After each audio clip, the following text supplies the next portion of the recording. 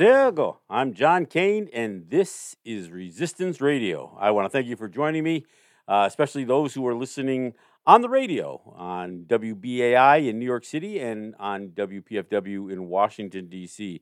Of course, if you're listening to us on as a podcast, I greatly appreciate you carving out some time to search us out and listen to what I have to say there as well. Got to do a couple of things. I got to do a quick note on some of what I talked about last week, which was the Supreme Court ruling over the challenge to the Indian Child Welfare Act. Last week when I did the show, the ruling had just come out. Hadn't had that much of a chance to read some of the particulars associated with the ruling. The initial reports were that that all of the arguments were thrown out essentially, and that the full face of the Indian Child Welfare Act was left intact, unscathed by the challenges, and it wasn't a whole lot of information on on some of the other opinions that were expressed there. So let me just say right now, and I know this is not the widely held or conventional wisdom that comes from Native people reporting on this thing, the ruling sucked. I'm just going to say it. The only thing that was really upheld beyond ICWA, of course, the Indian Child Welfare Act was upheld, but it was only upheld because of one reason. And that is because this court once again promoted this false narrative about Congress having plenary powers over the affairs of Indians, and that Congress has the power to regulate the metes and bounds of Native sovereignty. Now, where does that come from? Nowhere. It's dreamt up out of thin air. It is literally a lie.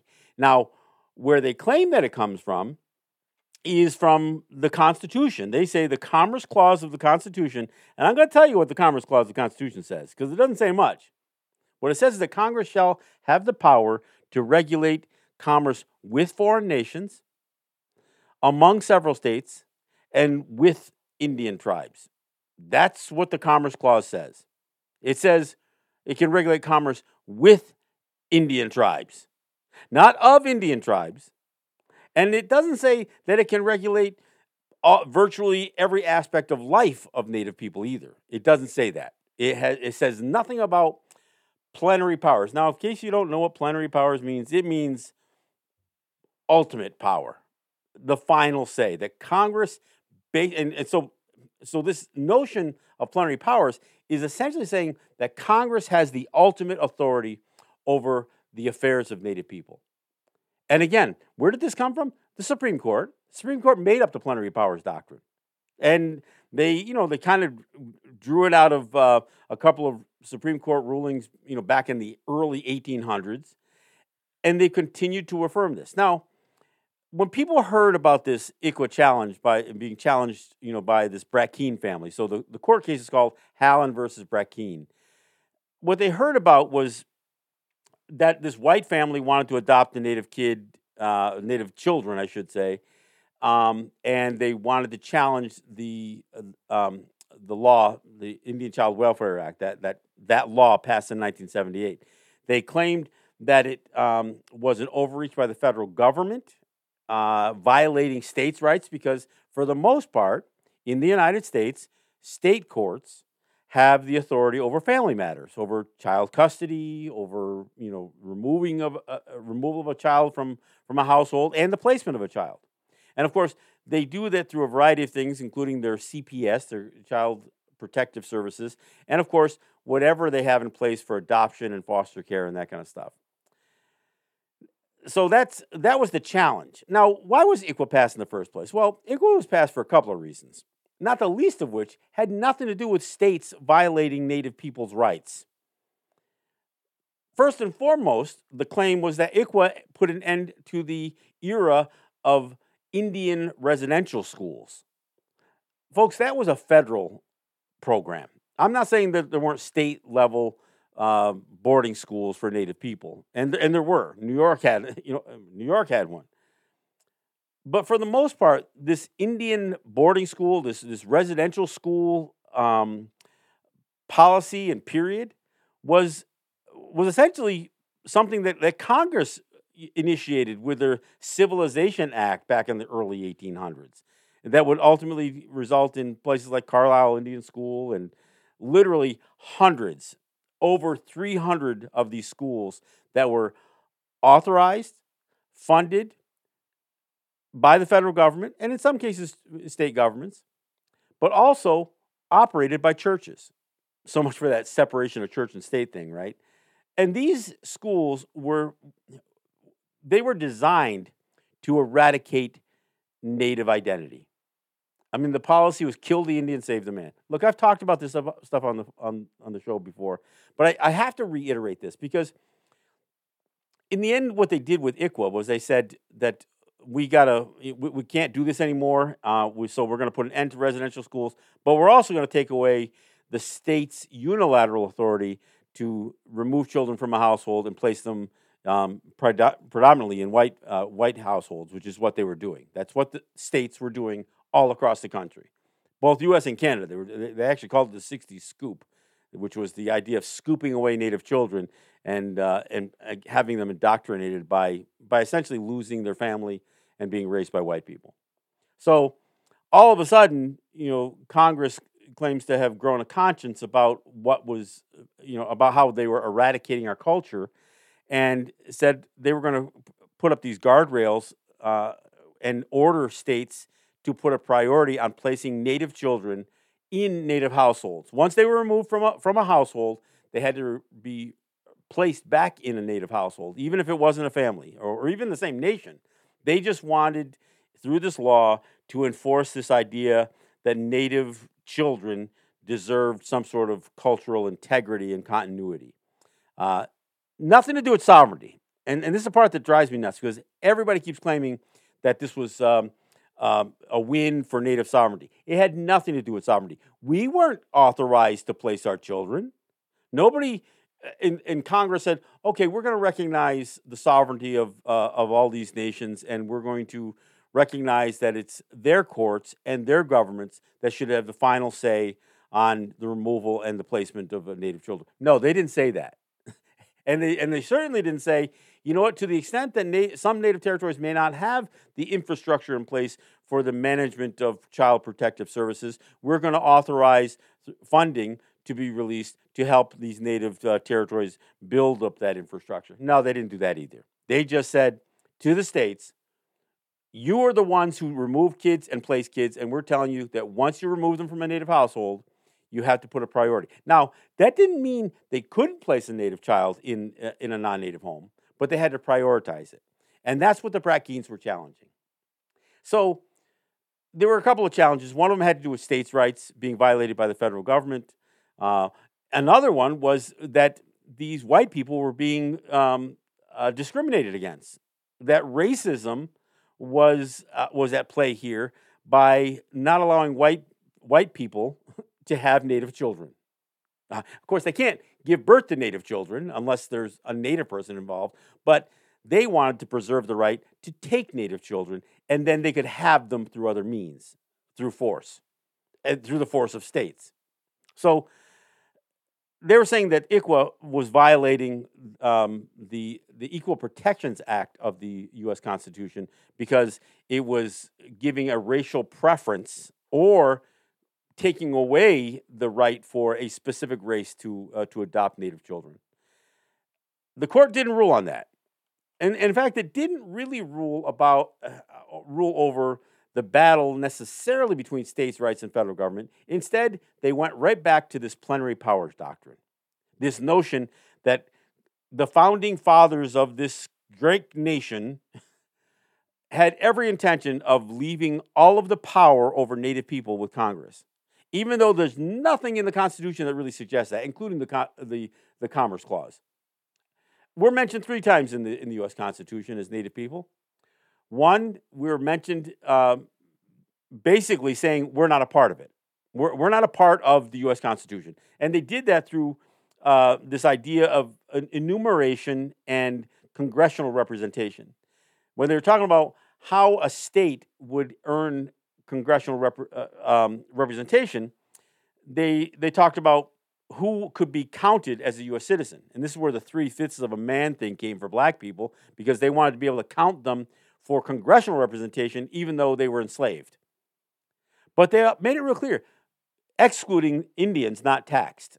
So those of us who were not a part of the United States at the signing of the U.S. Constitution, they're saying no, they don't get congressional representation. And you know what? That's fine.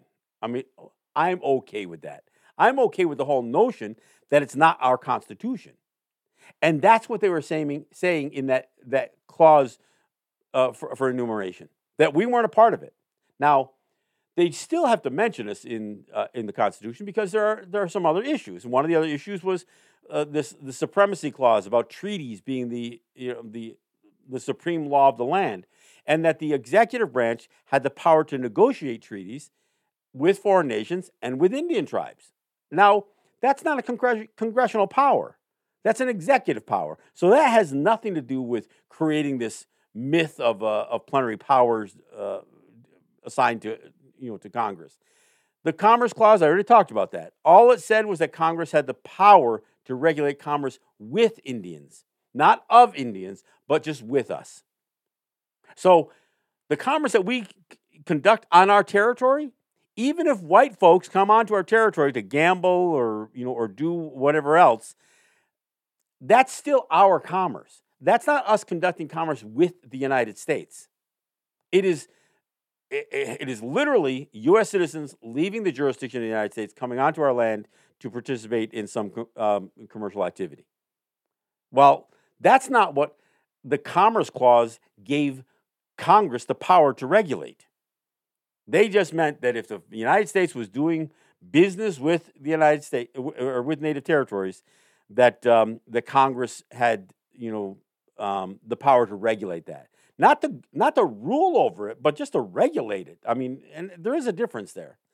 So that's all that Amy Coney Barrett and some of these others who weighed in on this case said, is that no, the plenary powers doctrine is well-founded law, and that Congress does have the power to basically rule over the affairs of Indians. So anybody who suggests that it violated states' rights, it's just wrong. In fact, what Amy Coney Barrett said in her ruling, in her opinion, was to suggest that was unconstitutional was a non-starter.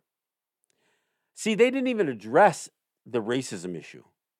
And so by sticking strictly with a commerce or with a plenary powers argument, the court ruled 7-2 to throw out this challenge. Now, the 2 who voted against it, one was Clarence Thomas. No surprise there, and let me explain why. And the other was Sam Alito, I believe. Now, I say it was no surprise to hear this from Clarence Thomas because he had been real clear in previous cases. In fact, one case in particular that comes to mind was U.S. v. Laura. And this was a case of the United States against Billy Joe Lara, who was basically a lousy human being who beat his wife. He was native from one territory. She was native from another territory. He got into a fight with tribal police officers on her territory. He was charged with assaulting a tribal officer, and then he was charged again with assaulting a federal officer because some of these tribal police force were BIA police, so they were federal police. So he tried to plead, claim double jeopardy, and it goes all the way up to the Supreme Court, and the courts basically ruled that double jeopardy didn't apply because the authority of the police, and in fact, the whole judicial system on native territories comes from our inherent sovereignty, not from from the U.S. Constitution. So that's what they ruled. In part of that, Clarence Thomas wrote a separate opinion where he challenged the whole notion of plenary powers. He says he doesn't see where it exists. He challenged the Commerce Clause argument, but he went on to say that he doesn't see where this notion of plenary powers is consistent with the U.S. Constitution. So I'm not surprised that he voted against this plenary powers argument. Now, I'm not saying that I'm pleased that he voted to try to get rid of ICWA, because ICWA, although it's a flawed law, if it were overturned and thrown out or deemed unconstitutional by some various manners, that could have had implications. So, yeah, am I among those who was kind of glad that ICWA held up? Yes, I was kind of glad, but not that glad. And so anyway, that's why Clarence Thomas, his vote on this thing didn't surprise any of us who really been following any of this. But again, only the plenary powers doctrine was upheld. And that's the means by which they were able to throw out this challenge. Brett Kavanaugh, who was very vocal about race and racism in this case, in the oral arguments, he basically wrote a separate affirming opinion, but basically wants this challenge. He wants to challenge ICWA over the Equal Protections Clause. But unfortunately for him, the court had to rule about standing to bring that challenge, and so that was thrown out basically just based on whether the challenge, the folks making the challenge, had the legal standing to make that argument. So it was thrown out for that. So it was thrown out for a technicality.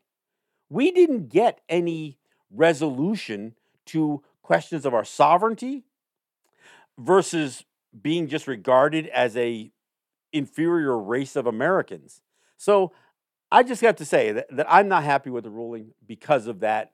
And all it did was affirm something that I am vehemently opposed to, which is this notion that somehow Congress has been granted the power to rule on every aspect of Native life. And the other words that get thrown around here all the time are the trust responsibility of the United States. Well, and I've said this before, and I've got to say it again. When we hear this expression, trust responsibility, you have to realize they don't mean trust as a virtue, as something that is trustworthy, or trusting somebody, or having trust in somebody. No, that's not what they mean. When they use the word trust, they mean trusteeship. This is all about trying to cast Native people as somehow beneath everybody else, and merely regarding us as wards of the state. So when they talk about trust, they mean that they are our trustees, that we are merely their wards, that they are the custodians. I mean, this gets right to the Killers of the Flower Moon and the murder of the Osage, because again, even when we managed to obtain significant wealth, we are still regarded as incompetent. And look, there are congressmen today that still refer to us as wards of the state. Well, I don't know where anybody could talk about things like equal protection when they're really looking down on a people as they do us in this so-called trust responsibility that the United States claims to have. So the ruling sucked. ICWA's in place still, and I'm not saying that's a terrible thing because it did stem some of the flow of Native kids from Native families to being raised by white people, either in residential schools or in foster care and adoption. So it did stem some of that. It didn't do it the right way, but it did stem some of that. I still think there needs to be a better system in place where our authority over our children is recognized. That's not what we have here, folks. And ICWA doesn't do it. This Supreme Court ruling didn't do it. All it did was affirm this myth that Congress was granted power over Native people in the U.S. Constitution, which is simply not true. All right, so that's enough. That's all I'm going to say about ICWA for now. I want to move on. I need to talk about gaming again, and I know I've kind of sent out the early warning flags here on this one that the Senecas were really getting to a place in their negotiations with New York State over a gaming compact. And a gaming compact is an agreement required by the Indian Gaming Regulatory Act, IGRA or IGRA. It requires by its law, by its foundation of law, that native territories interested in gaming must enter into a gaming compact with the states, and this is even difficult, the states that they reside in. And I can argue whether the Seneca Nation territories are within New York State. Now, maybe from a border standpoint, they are in the interior of the state's geography. But to say that they are in the state as if a part of the state, that's another problem altogether. So let me take a little bit of a walk back in history. February 25th of 1987, the Supreme Court ruled in a challenge by California to a couple of small territories, one of which was the Cabazon Band of Mission Indians down near Palm Springs, California, where California was trying to challenge their gaming operations and was trying to get the federal court to rule that they had the authority over native gaming in the state. Well, guess what? The federal government didn't rule that way. In fact, the federal government ruled in the opposite direction. So the Supreme Court ruled that native people did have the right to do gaming and that there was nothing in any federal statute that suggested that the states had that authority. Of course, this is, again, can be argued where there's no congressional authority being asserted over gaming either. So therein lies the problem. So 1987, the U.S. Supreme Court rules that native people have the right to do gaming. Now, let me say it again. They ruled that we had the right. They didn't give us that right. So what the courts were doing was they were recognizing that we maintained that authority to do gaming. It was legal for us to do gaming. They didn't make it legal. They just recognized that when we do high stakes bingo, casinos, whatever kind of, card games, table games, whatever, that there was nothing in the federal statutes that suggested that that conduct was illegal on our territories. And there was certainly nothing in the federal statutes that gave states any authority over those operations. February 25th, 1987. So, October of 1988, Congress, using this BS plenary powers doctrine again, creates federal law that established the jurisdictional framework that governs Indian gaming.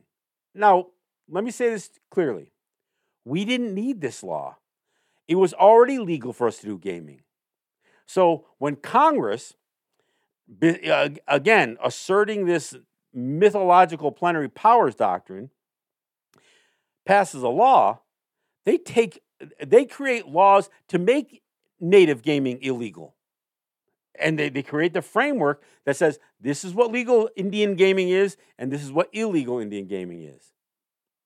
Now, in 1988, we had already been engaged in many confrontations with states. And I say that as Haudenosaunee here in New York State, but in states throughout the United States, Native people had been pushing back against state authority.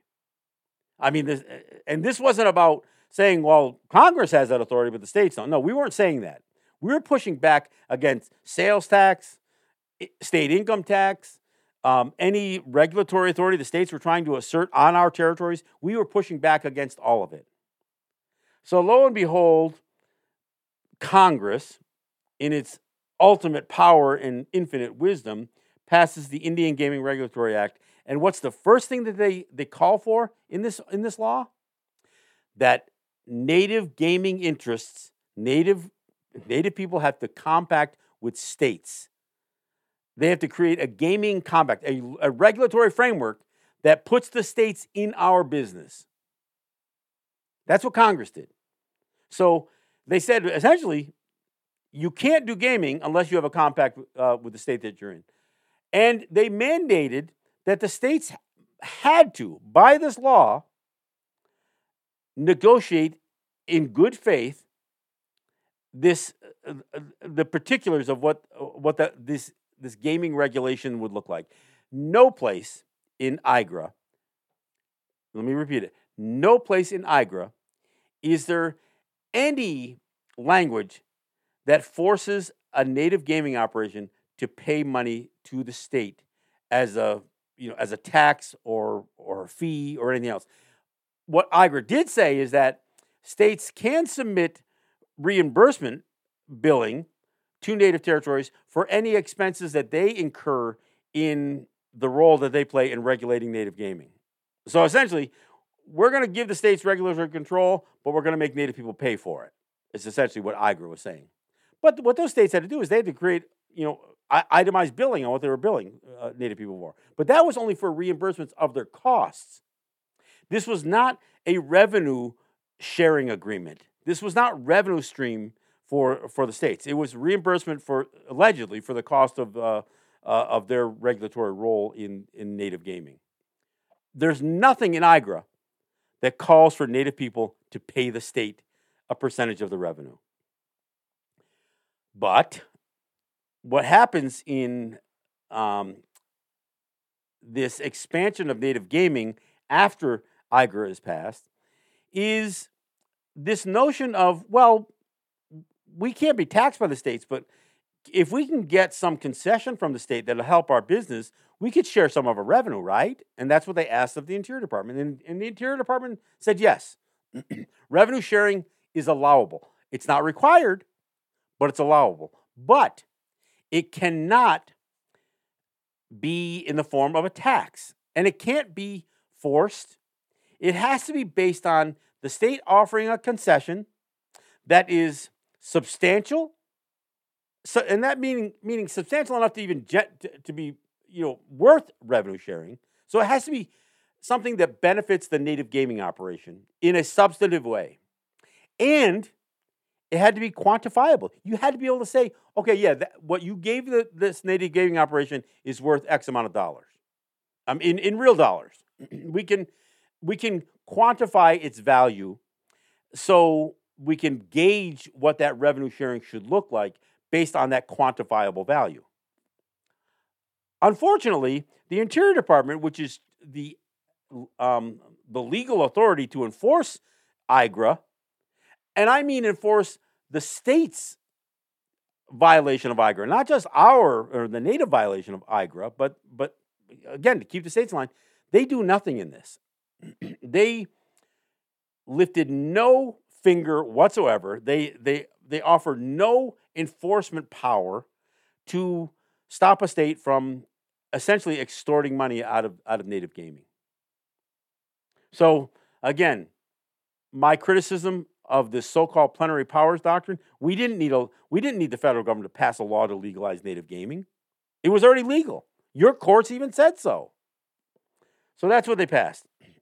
So now let me explain how bad this revenue sharing can be. And one of the worst examples that I could offer up is the one the Senecas are just completing, a 21-year gaming compact term in which the majority of that time, and I'm going to say 14 of those 21 years, the Seneca Nation was giving to New York State 25%, and this term is going to need some explanation, 25% of the net slot drop from their Class 3 electronic gaming machines, slot machines.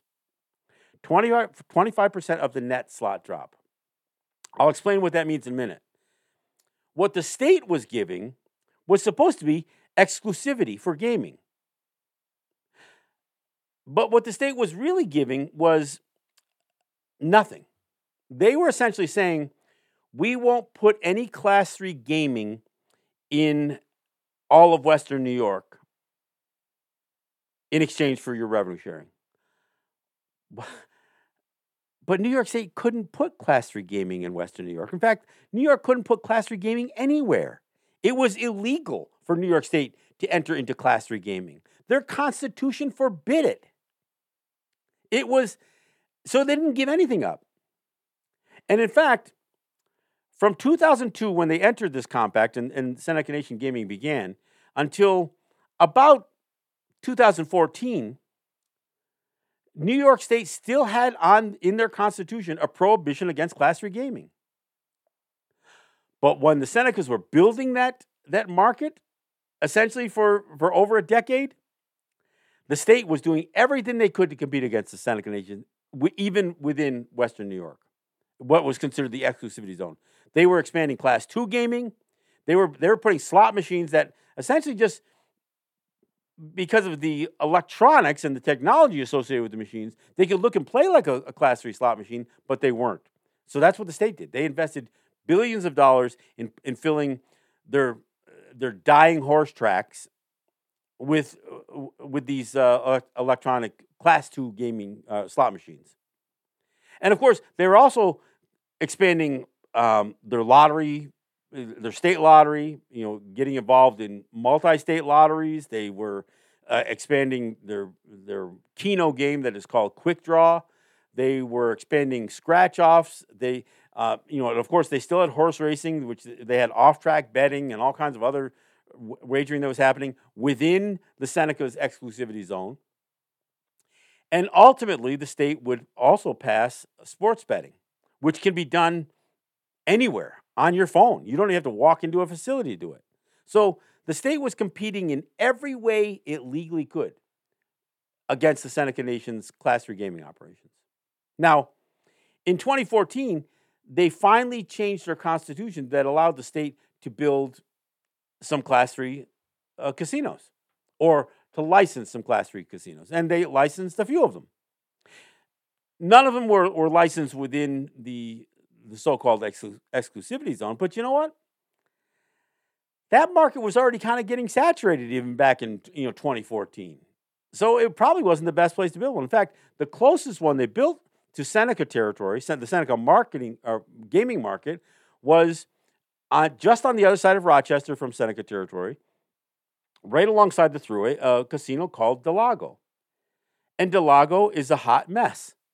They've never been able to pay down their debt service for building the casino. They've been only making interest payments. The original owner-operator sold it off to somebody else. They whined like hell to the state to try to drop down the tax that the state was charging these casinos and some of the racetrack casinos.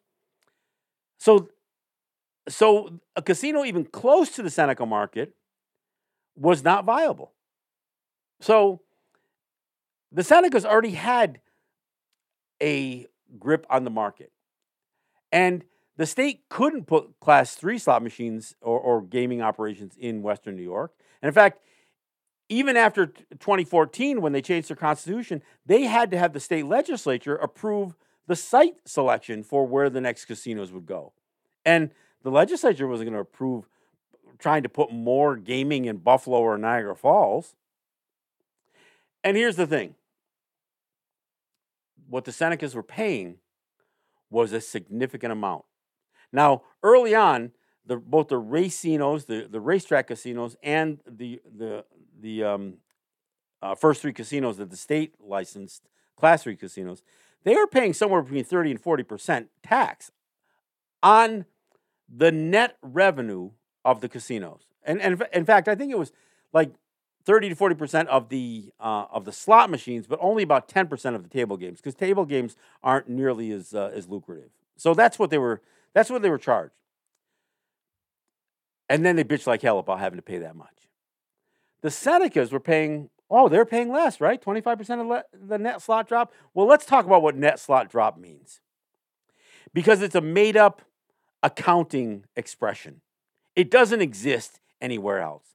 Net slot drop is the money that goes into a slot machine minus the payout. It is not net revenue, it is gross revenue.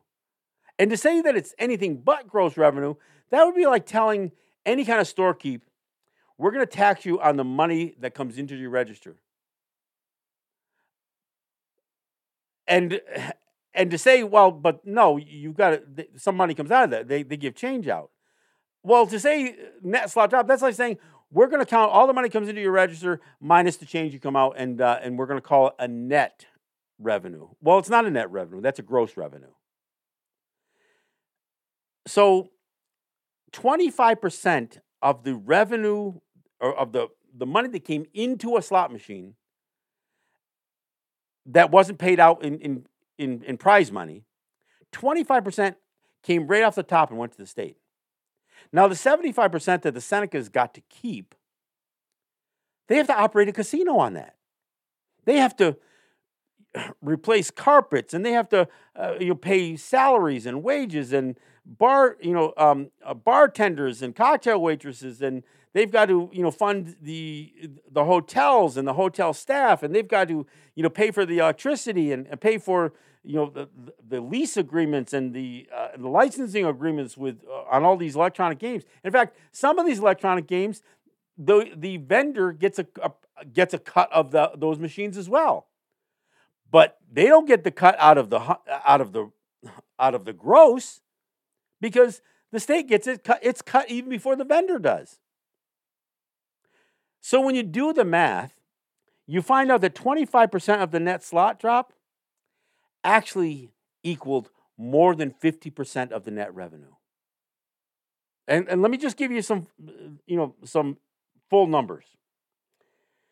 In what will be 21 years of this current compact agreement with this 25% of the net slot drop, which again is only for the last 14 years of this 21 years. The first 7, that percentage was between 18 and 22%, but only the last 14, when the casinos were the most profitable, allegedly, 25% of that slot drop was getting paid off to the state.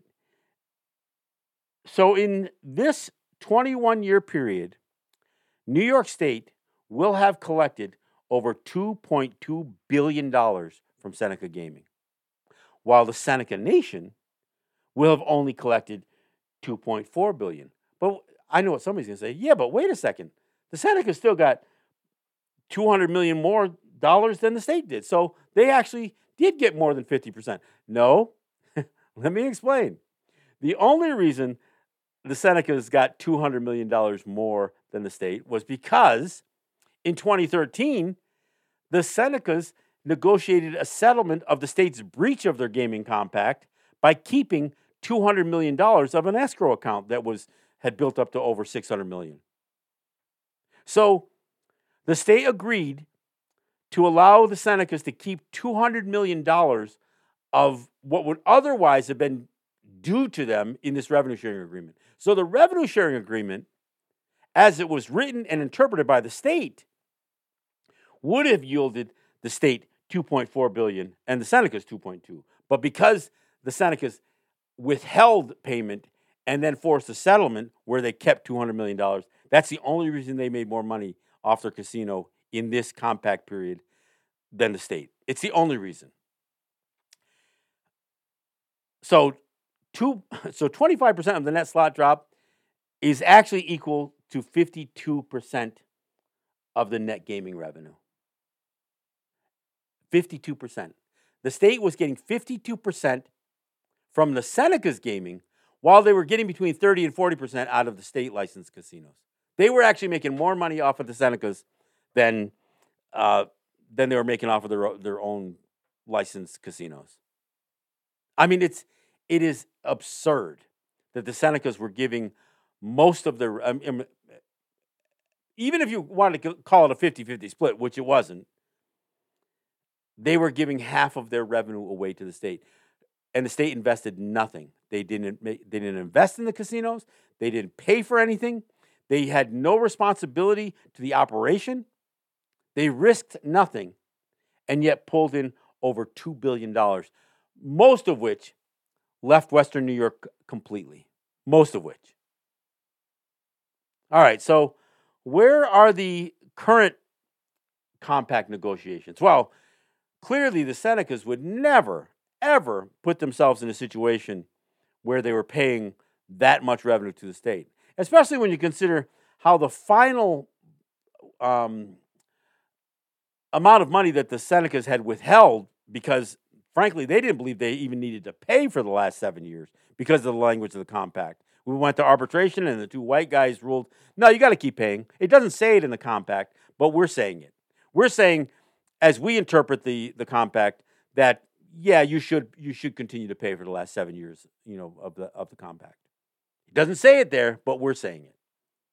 So the Senecas had withheld $560 million, less than $600 million, but $560 million over this dispute. And, they lost an arbitration. The courts wouldn't hear anything because they said that you're bound by arbitration, rulings. The Interior Department wouldn't step up and say a damn thing. So the Senecas were probably facing the prospect of having to pay that money. But Kathy Hochul wasn't going to wait for them to get to that place. Instead, she froze all of the operating accounts of the Seneca Nation. Not the ones where the money was, where that $560 million was sitting. She didn't grab that money. She froze their operating accounts, crippling the Seneca Nation. She did it on a Friday. So in a way, that was a good thing because there's not a whole lot of payables that are going out. But there were paychecks that were outstanding. The Seneca had to send notes to their employees to not cash their paychecks until they resolved this. So Kathy Hochul froze the accounts. She used a law that is basically in place for somebody who has been fined by the state, who has some sort of fine assessed against them, and this is a tool that a state can use to force the payment of a fine. This was revenue sharing. This wasn't a fine. She was treating the Seneca Nation as some sort of criminal who had been fined some exorbitant amount of money, and she was going to freeze their accounts until they paid. So she extorted $560 million out of the Seneca Nation. Now, it doesn't even end there, because when she grabbed that $560 million through this extortion scheme, she then turned around and gave over $400 million of it to Western New York's favorite billionaire, the owner of the Buffalo Bills, Terry and Kim Pegula. Gave them the money to build a new stadium because the Pegulas were threatening to move the Buffalo Bills to a better city than Buffalo. So she took the money from the Senecas and then gave $400 million of it to the owners of the Buffalo Bills for a new stadium. And you know what's even crazier? They just did the groundbreaking ceremony a couple of weeks ago. Do you know how many Senecas were at that groundbreaking ceremony? None. Not one representative of the Seneca Nation even participated in the groundbreaking, even though they had accounted for $400 million of the state's $800 million commitment to the Pegulas on it. I mean, it's really that level of absurdity. But so having been screwed by the state for over 20 years with this old compact agreement, which topped out at 25% of the net slot drop for revenue sharing, in exchange for a non-existent exclusivity, you would think the Seneca leadership would never have gotten in this situation again. But what they did was they hired a firm that was going to negotiate this compact with the state. And what this firm needed to know was, well, but how much could you pay? I mean, how much is a reasonable amount of money for the Seneca Nation to share with the state? I got to tell you, that's not even the question. The question is, what is the state offering, and what value does this offering from the state have?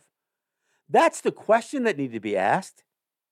The Interior Department themselves said that revenue sharing can only be legal if the states offer a concession that is both substantial and quantifiable. You don't start with how much could the Seneca Nation pay. You start with how much is the state willing to give. Well, the Seneca Nation came up with a figure around 12%. They felt they could pay 12% of the net slot drop and still be considerably viable in exchange for the same BS exclusivity the state was offering, which means even less now because the state, again, has grabbed larger percentages of the gaming market in Western New York.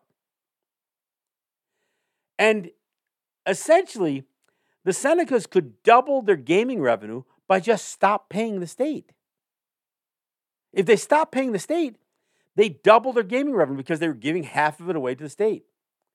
And if they kept 100% of their gaming revenue, they wouldn't need any, I call it Dumbo's feather. They wouldn't need an exclusivity because their regulatory advantages would give them exclusivity. Nobody's going to build a casino to compete with the Senecas, especially the Senecas have a 30 to 40% operating margin advantage over a state licensed casino. For a casino to get a state license, it costs, or for a non-native operator, for a gaming operator to get a state license, it costs $500 million. Then you got to spend another $500 million building a Class 3 facility. So you're going to spend $1 billion and then compete against the Seneca Nation that's been in the business for 20 years already in this market and will have had at least a 30% operating margin advantage. Nobody would even finance such a thing. The Senecas didn't need an exclusivity, especially if they weren't paying. So you figure they're never going to do that again. Well, the deal, when they figured they could afford 12%, the state says, no, we got to do better than that. So the state throws, well, what about a Rochester casino? I know you guys were kind of interested in building a casino in Rochester. Forgetting the fact that the Lago, just on the other side of Rochester, is a failing enterprise already. The state says, what if we were to help you secure a Rochester casino? Now, I don't know what the state could do to help. It's not like they were going to take land through eminent domain. Trust me, the Senecas would have to buy whatever land they were going to do an operation on. But so the state offers this, and so then the Senecas come back, well, if we had a gaming operation in Rochester that could make X amount of dollars, sure, after we recoup some of our investment, we could go up to close to 20%, and that's what the Senecas offered. They offered 19.5% for 29 of the 30 years that this compact was supposed to represent. That is an insane offering. Even if you throw, a Rochester casino into the mix, the one that the Senecas would have to pay for, of course. It's not like the state was going to offer them a casino. But 19.5% is what the Senecas were agreeing with state negotiators with. Now, they didn't tell anybody this. Instead, both the Seneca leadership and the state negotiators tried to sneak this thing through because in order for this thing to get done by the end of the year, because this gaming compact essentially expires at the end of this year, the current one.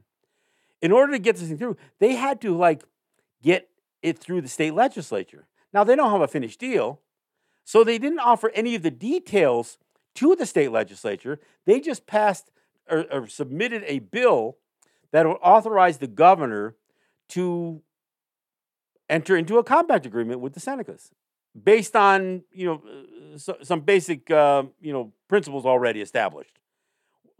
Among those things was the Rochester Casino. They didn't tell anybody. So the state Senate went ahead and passed this bill authorizing Governor Hochul to negotiate a compact with the Senecas based on, some already agreed to principles. But the assembly said, wait a second, you're going to put a Rochester casino? It leaked out that a Rochester casino was part of the deal. We weren't a part of this conversation. And how could a Rochester casino be viable if the Lago can't even make it? So the market's already saturated, and you want to throw another gaming operation in the city of Rochester? Hours away, essentially, an hour and a half away from Seneca territory. So no Senecas are going to work there. So the Senecas weren't aware of this, and neither was the state legislature. So this deal died in the state legislature. And, of course, it would have died anyway because this gaming compact was going to have to be voted on by the Senecas. They were going to have to go to a referendum, and they were offering almost as much money to the state this time as they did for the past 21 years. So what is 19.5% of the net slot drop equal to? Well, it's at least 40% of the revenue. No, it's not 52% like the 25% was, but 19.5% was going to at least be 40% of the net revenue. And I say at least because the cost of operating a casino is more today than it was even a year ago. Labor has gone up dramatically. Labor and salaries has gone up dramatically post-COVID. Building materials. Look, they have to completely renovate these casinos every few years just to keep them classy. They got to tear up the carpets. They got to redesign the interior. They've got to replace machines on a continuous basis. They've got employees to pay for. They've got executives to pay for, administrators and senior management to pay for. And this is the sole source of public finance for the Seneca Nation. So even though they reduced it from 25% of the net slot drop to 19.5% of the net slot drop, the fact is the 80.5% that the Senecas would get to keep in this new scenario,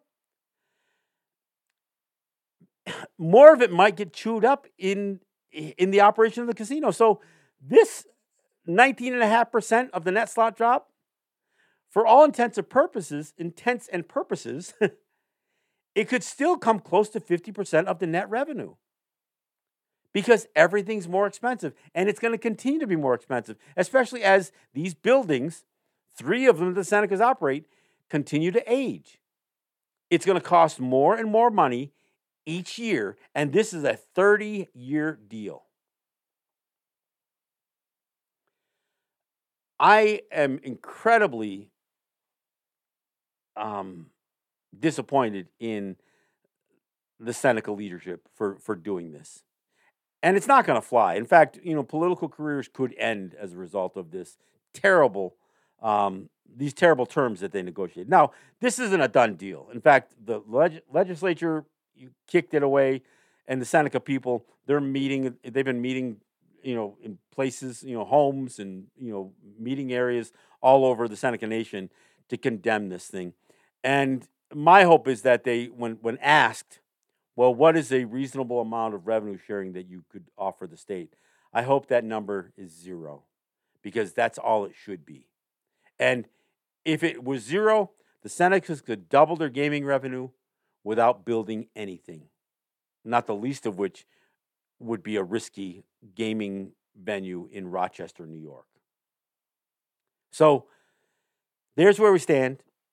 I think the Seneca people are demanding a better deal. There's no way that this would have, even if it gotten through the state legislature, which it didn't, it would have never gotten through the Seneca people.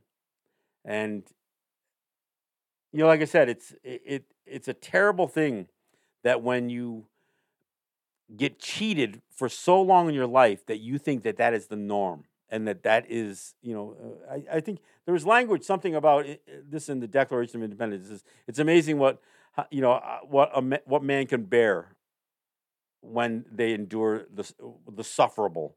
Well, the Seneca Nation, it made $2.4 billion in over 20 years, but it should have been twice that, and it wasn't because they were getting screwed by New York State. And again, the Seneca Nation should never be in a situation where this governor or any governor can say, you know what, we think you owe us money, and we're going to freeze your accounts and make you pay. They should never be in that situation again. They should never offer revenue sharing again to New York State. It hurts them, and it actually hurts the region. Like I said, out of that $2.2 billion that the Seneca Nation paid to New York State, only about 25% of that came back to Western New York. Over $1 billion left Western New York. That's money that left the economy. If the Senecas had kept that money, it would have got spent right back into the Western New York economy, because this is where we live, right? So this is an absolute terrible deal that is the product of a law that we never needed, the Indian Gaming Regulatory Act, and an Interior Department that literally refuses to hold states accountable. Even now, as they are supposedly pondering rule changes to take something away from the state, the Senecas went and negotiated a 30-year deal that would have never changed in that 30 years. It's absurd. It's amazing. I'm going to keep you folks posted on where this goes, and how I voice my thoughts and opinions on this thing, but more importantly, how the Senecas feel about it. I will continue to do that. I want to thank you for listening. Again, I want to thank the listeners on WBAI and WPFW.